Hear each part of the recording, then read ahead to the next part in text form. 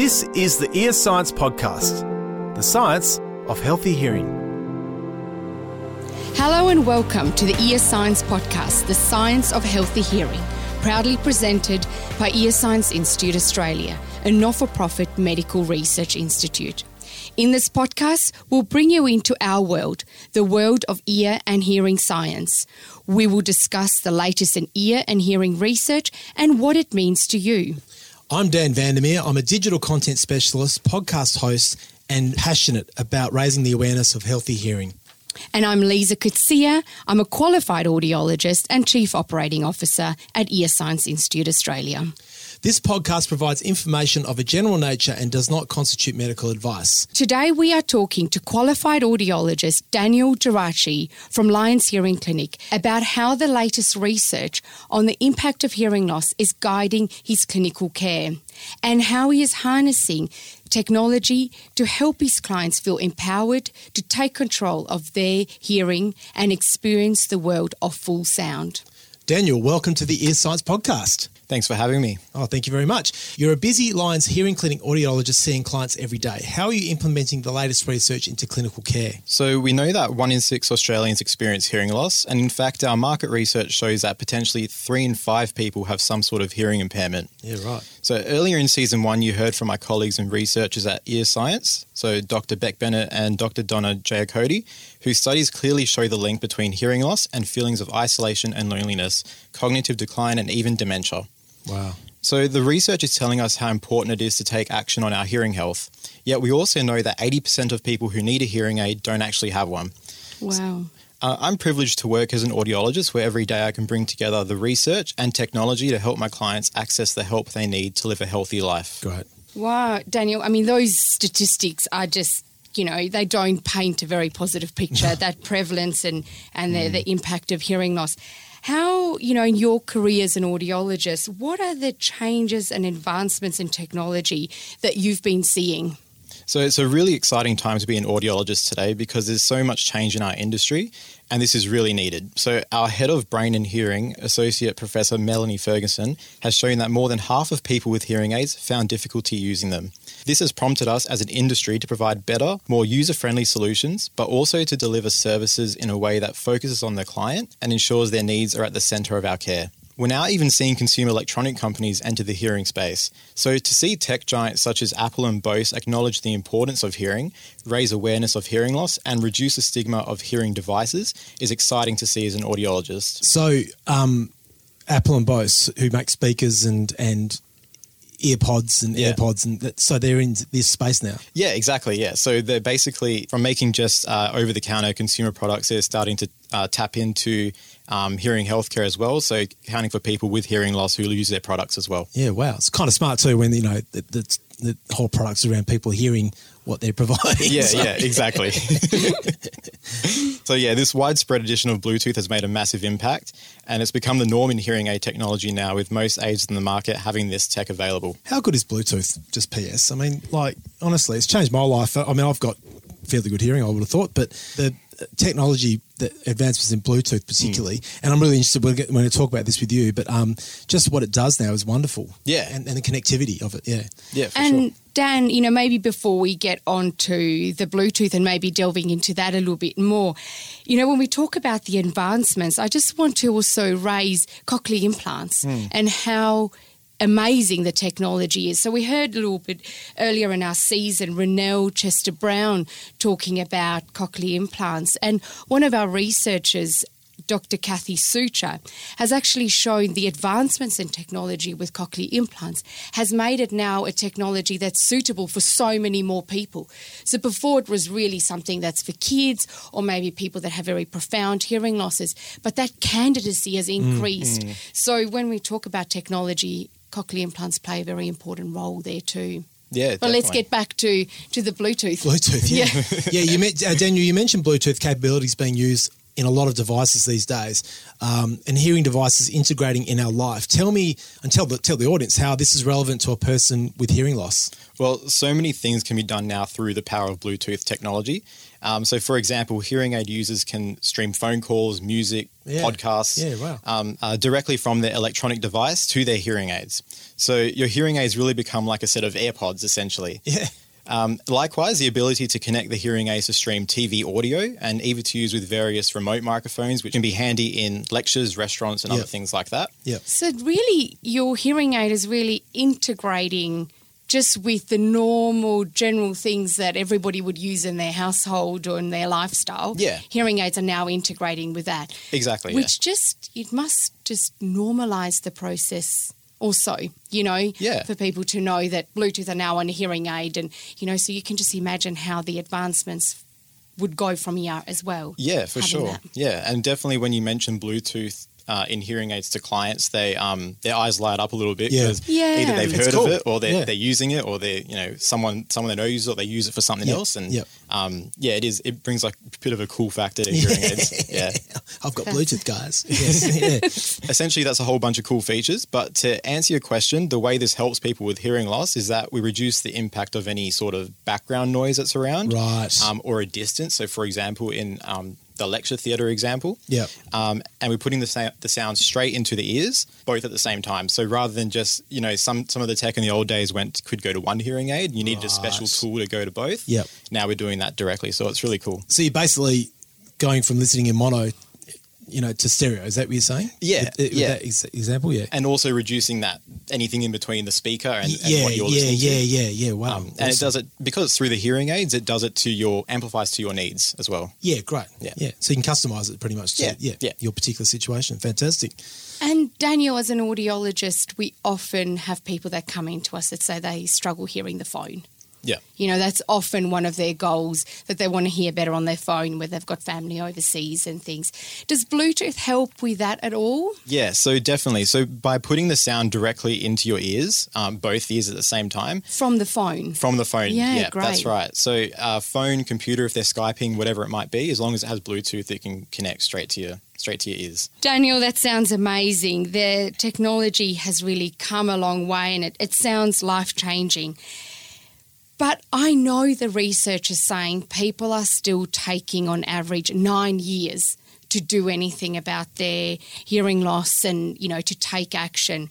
I know Azadeh Brahimi, one of the researchers at Ear Science, has done really groundbreaking research to look at the barriers and drivers. So what makes a person get a cochlear implant or what sort of hinders them from getting a cochlear implant.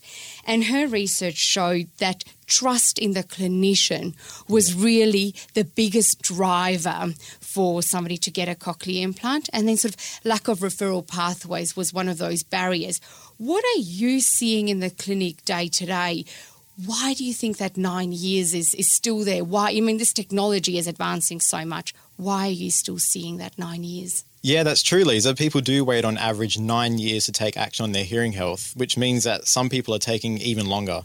And that's why it's a big focus for us as a research institute to better understand why that is so that we can better help people. We see clients struggling with hearing loss, but they don't want to get hearing aids, and that's because of many reasons. It could be their lifestyle. Yeah. There's that big stigma attached to it. Yeah. It makes it look Your old. grandparents had them and they looked horrible, and but that was 40 years ago. Yeah, exactly. Yeah, that's right. And you get so many people coming in, not those big old things that whistle. Granddad couldn't hear us. Yes. So, they might fear over losing it because it's such an expensive device. It could be all different things. Our Lions Hearing Clinic data shows that 87% of clients who choose to get a hearing aid are actually happy with their devices. Yep. And the research has been proven that getting a hearing aid stimulates our brain, and that reduces the risk of cognitive decline. So essentially, use it or lose it. That's massive. With that part of, particularly in an ageing society where you're going to be worried about keeping stimulated, particularly that's a big thing to think about. Yeah, for sure. Yeah. Yep. And I just, 87% of people are happy once they, get a hearing aid, and people are still waiting. So we really need to make sure, and hopefully the podcast will do it, and we raise that awareness and get more people talking about their hearing health. Yeah, that's right. Yeah. There's lots of things that manufacturers are trying to do, hearing aid manufacturers, and that we try and support them with. Yep. That's offer different styles of hearing devices. So one of those different lifestyles. Exactly. Yeah. So So everyone's different. Everyone's got different values, different lifestyles. Yeah. One of those, an example is the Lyric, and that's a device that can be worn 24/7. Sits deep in the ear canal, so you can go about your daily life. No management on a day-to-day basis. Fantastic. Simply need to get it changed every 6 to 8 weeks. So that's an option for some. So there's no battery changing. No. You can't see it at all. It's really an invisible device. That's right. Yeah. That's an obstacle for people. Just still that stigma of wearing a hearing aid, and somebody think I'm old if I wear a hearing aid. Yeah. It takes that away. It shouldn't be the way we think, but some people unfortunately still do. So Lyric is a great option. Yeah, for sure. And it's funny how people, for people who can't see, they're quite happy to go and get glasses. But for people who can't hear, there's a lot more hesitation about getting it treated. Yeah. So there's hopefully people listening to this and making that decision to go and see someone about this, because it's a big thing. Yeah. And Dan, hopefully, the technology we've been speaking about and all of that will slowly over the years normalise hearing aids to be like glasses. Our research that we're doing to find out what are those drivers, what are those barriers, why are people waiting, will all help us to further our closer to it being like, well, we're wearing glasses and we've got our hearing aids and we're proud of it. Correct. Yep. And if I can just add as well, the most important thing that I could encourage is to seek professional advice from an audiologist. They can help you determine what sort of device is best for you. They can show you all the different devices that are out there. It's a tricky landscape. Yeah. There's lots out there. There's lots to know. And it's their job to help you through that. Yeah, that's right. Yeah. Is there a hearing device that tunes out kids nagging and screaming? That's what I want to know. Yeah, I get asked that a lot. Sorry, Captain Cliche over here, but I'm that's very much in my wheelhouse at the moment. We'll get the research team onto it. Daniel, you spoke about general consumer electronics entering the hearing space. So what are you seeing with these devices and what role do they play? I know our research team and led by Melanie Ferguson, they're really going to look at what hearables can do for us. But what are you seeing in your clinic currently? Already clients asking about it? What are they saying? And how are you approaching it as an audiologist? Yeah, so a hearable is pretty much an extension of like your Apple Watch. So at the moment, 1 in 5 of us currently wear some type of fitness or activity tracker. Yep. And these sort of trackers, likewise with hearables, they have biometric measurements, which essentially measure the body and different physical characteristics. And these are a great way for people to help track their fitness and just motivate general well-being as well. That's so cool. Yeah, so we're coming from essentially something that was just made for hearing, but also now looking at a holistic view of general well-being in healthcare. Health, So evidence supports the promise of these in-ear sensors to support things like temperature monitoring, the ability to detect falls, so you get a notification of your loved ones. Monitoring blood pressure and heart rate, your step counts, and even things like standing time. Yeah, cool. Yeah. And Daniel, are you seeing that technology in hearables, or are you seeing that in hearing aids as well? Yeah, no, they're definitely around in hearing aids as well. Okay. So it's not something that you can only get in a hearable, and there's not things you can only get in the hearing aid in terms of that technology. It's very much widespread now. Different manufacturers will have different features, but essentially they're available on both types of devices. Wow. Hearables are great for some people. They're one of the many devices you can choose from. So you've got your hearables, your hearing aids, your cochlear implants. Yep. Depending on your type of hearing loss or the nature of your hearing loss or what difficulties you're having, you might benefit from one thing over another. At the end of the day, the best thing you can do, like we talked about a few times now, is talk to your audiologist, get a hearing test, find out the type of hearing loss you have and take it from there. Yep. Daniel, has there been any advancements to help clients wear their hearing aids more? We know, unfortunately, that some hearing aids end up in the drawer next to the bed. Yeah, so if a client's struggling with their hearing aids, we encourage them to come back to us and we can make some adjustments and, fine-tune what they need. Sometimes people don't do that and they put the hearing aid in the drawer. So nowadays we've got a couple things that we can use. So one of them is remote adjustments. So that's the ability for our client to sit at home in the comfort of their bed or their lounge, whatever it might be, and we can make adjustments in real time whilst having a chat to them from our office. Really? So what, you can be talking to them remotely. And, Yeah. Oh my God, that's fantastic. Yeah, exactly. Yeah. So I love that. especially in these sort of uncertain times Yeah. with COVID lockdowns and things like that, it's Oh, been really useful. perfect, yeah. But also for people who are falling off the wagon a little bit or, need a bit of motivation, it's helpful. Yeah. Another thing that we can use is something as simple as data logging, which is tracking your hourly usage of the hearing aids. Wow. It's a little bit like wearing a pedometer. So Yeah. we all know how much more we walk when we're wearing a pedometer. So You're getting judged. exactly, yeah. Daniel, on that remote adjustments, a way that I've also seen that work really well, especially as it relates to the question of the hearing aid in the drawer, is a client that continually comes in, they come in and see us, they want an adjustment to hear in their favourite restaurant or to hear their grandkids, and we make the best adjustment to what we can in that situation because they're explaining the environment. But what this technology now has allowed us to do is we can have that client sit with their grandkids and go, okay, now you tell me what's going on there. That's I'll right. make the adjustment and you can see if that works. Because if that hearing aid works when they hear their grandkids, that hearing aid is not going to end up in the drawer. No. So you can really make that real time, and it's not us sort of as an audiologist hoping and guessing we've made the right adjustment. That's so right. that's super powerful. Yeah. Before it was purely trial and error, you're right. But now we can do it in situ, we can do it live. There's also other things we can do using that same idea, and that's a lot of these hearing aid manufacturers have apps where people can make live adjustments themselves. Oh, yeah, right. Which means there's a greater client empowerment as well. So they have control over their hearing loss, and they feel good about themselves, which is great. That is so cool. That's so cool. And Dan, that empowerment piece is so important. And Beck did some research on hearing aid handling. Yeah. So she showed that, and that's one of the ear science researchers showed that if people can't manage the hearing aids, changing batteries, cleaning the device, they don't wear their device. So she's actually developed a questionnaire that we as clinicians can use, or we can send out to the clients, which takes them through those steps to actually learn how to do those effectively, and that has significantly increased the if you want to call it, adherence to wearing their devices. Yeah. So, Daniel, clearly you're dedicated to supporting clients experiencing hearing loss, which is fantastic. Why did you become an audiologist? What was the light bulb moment for you?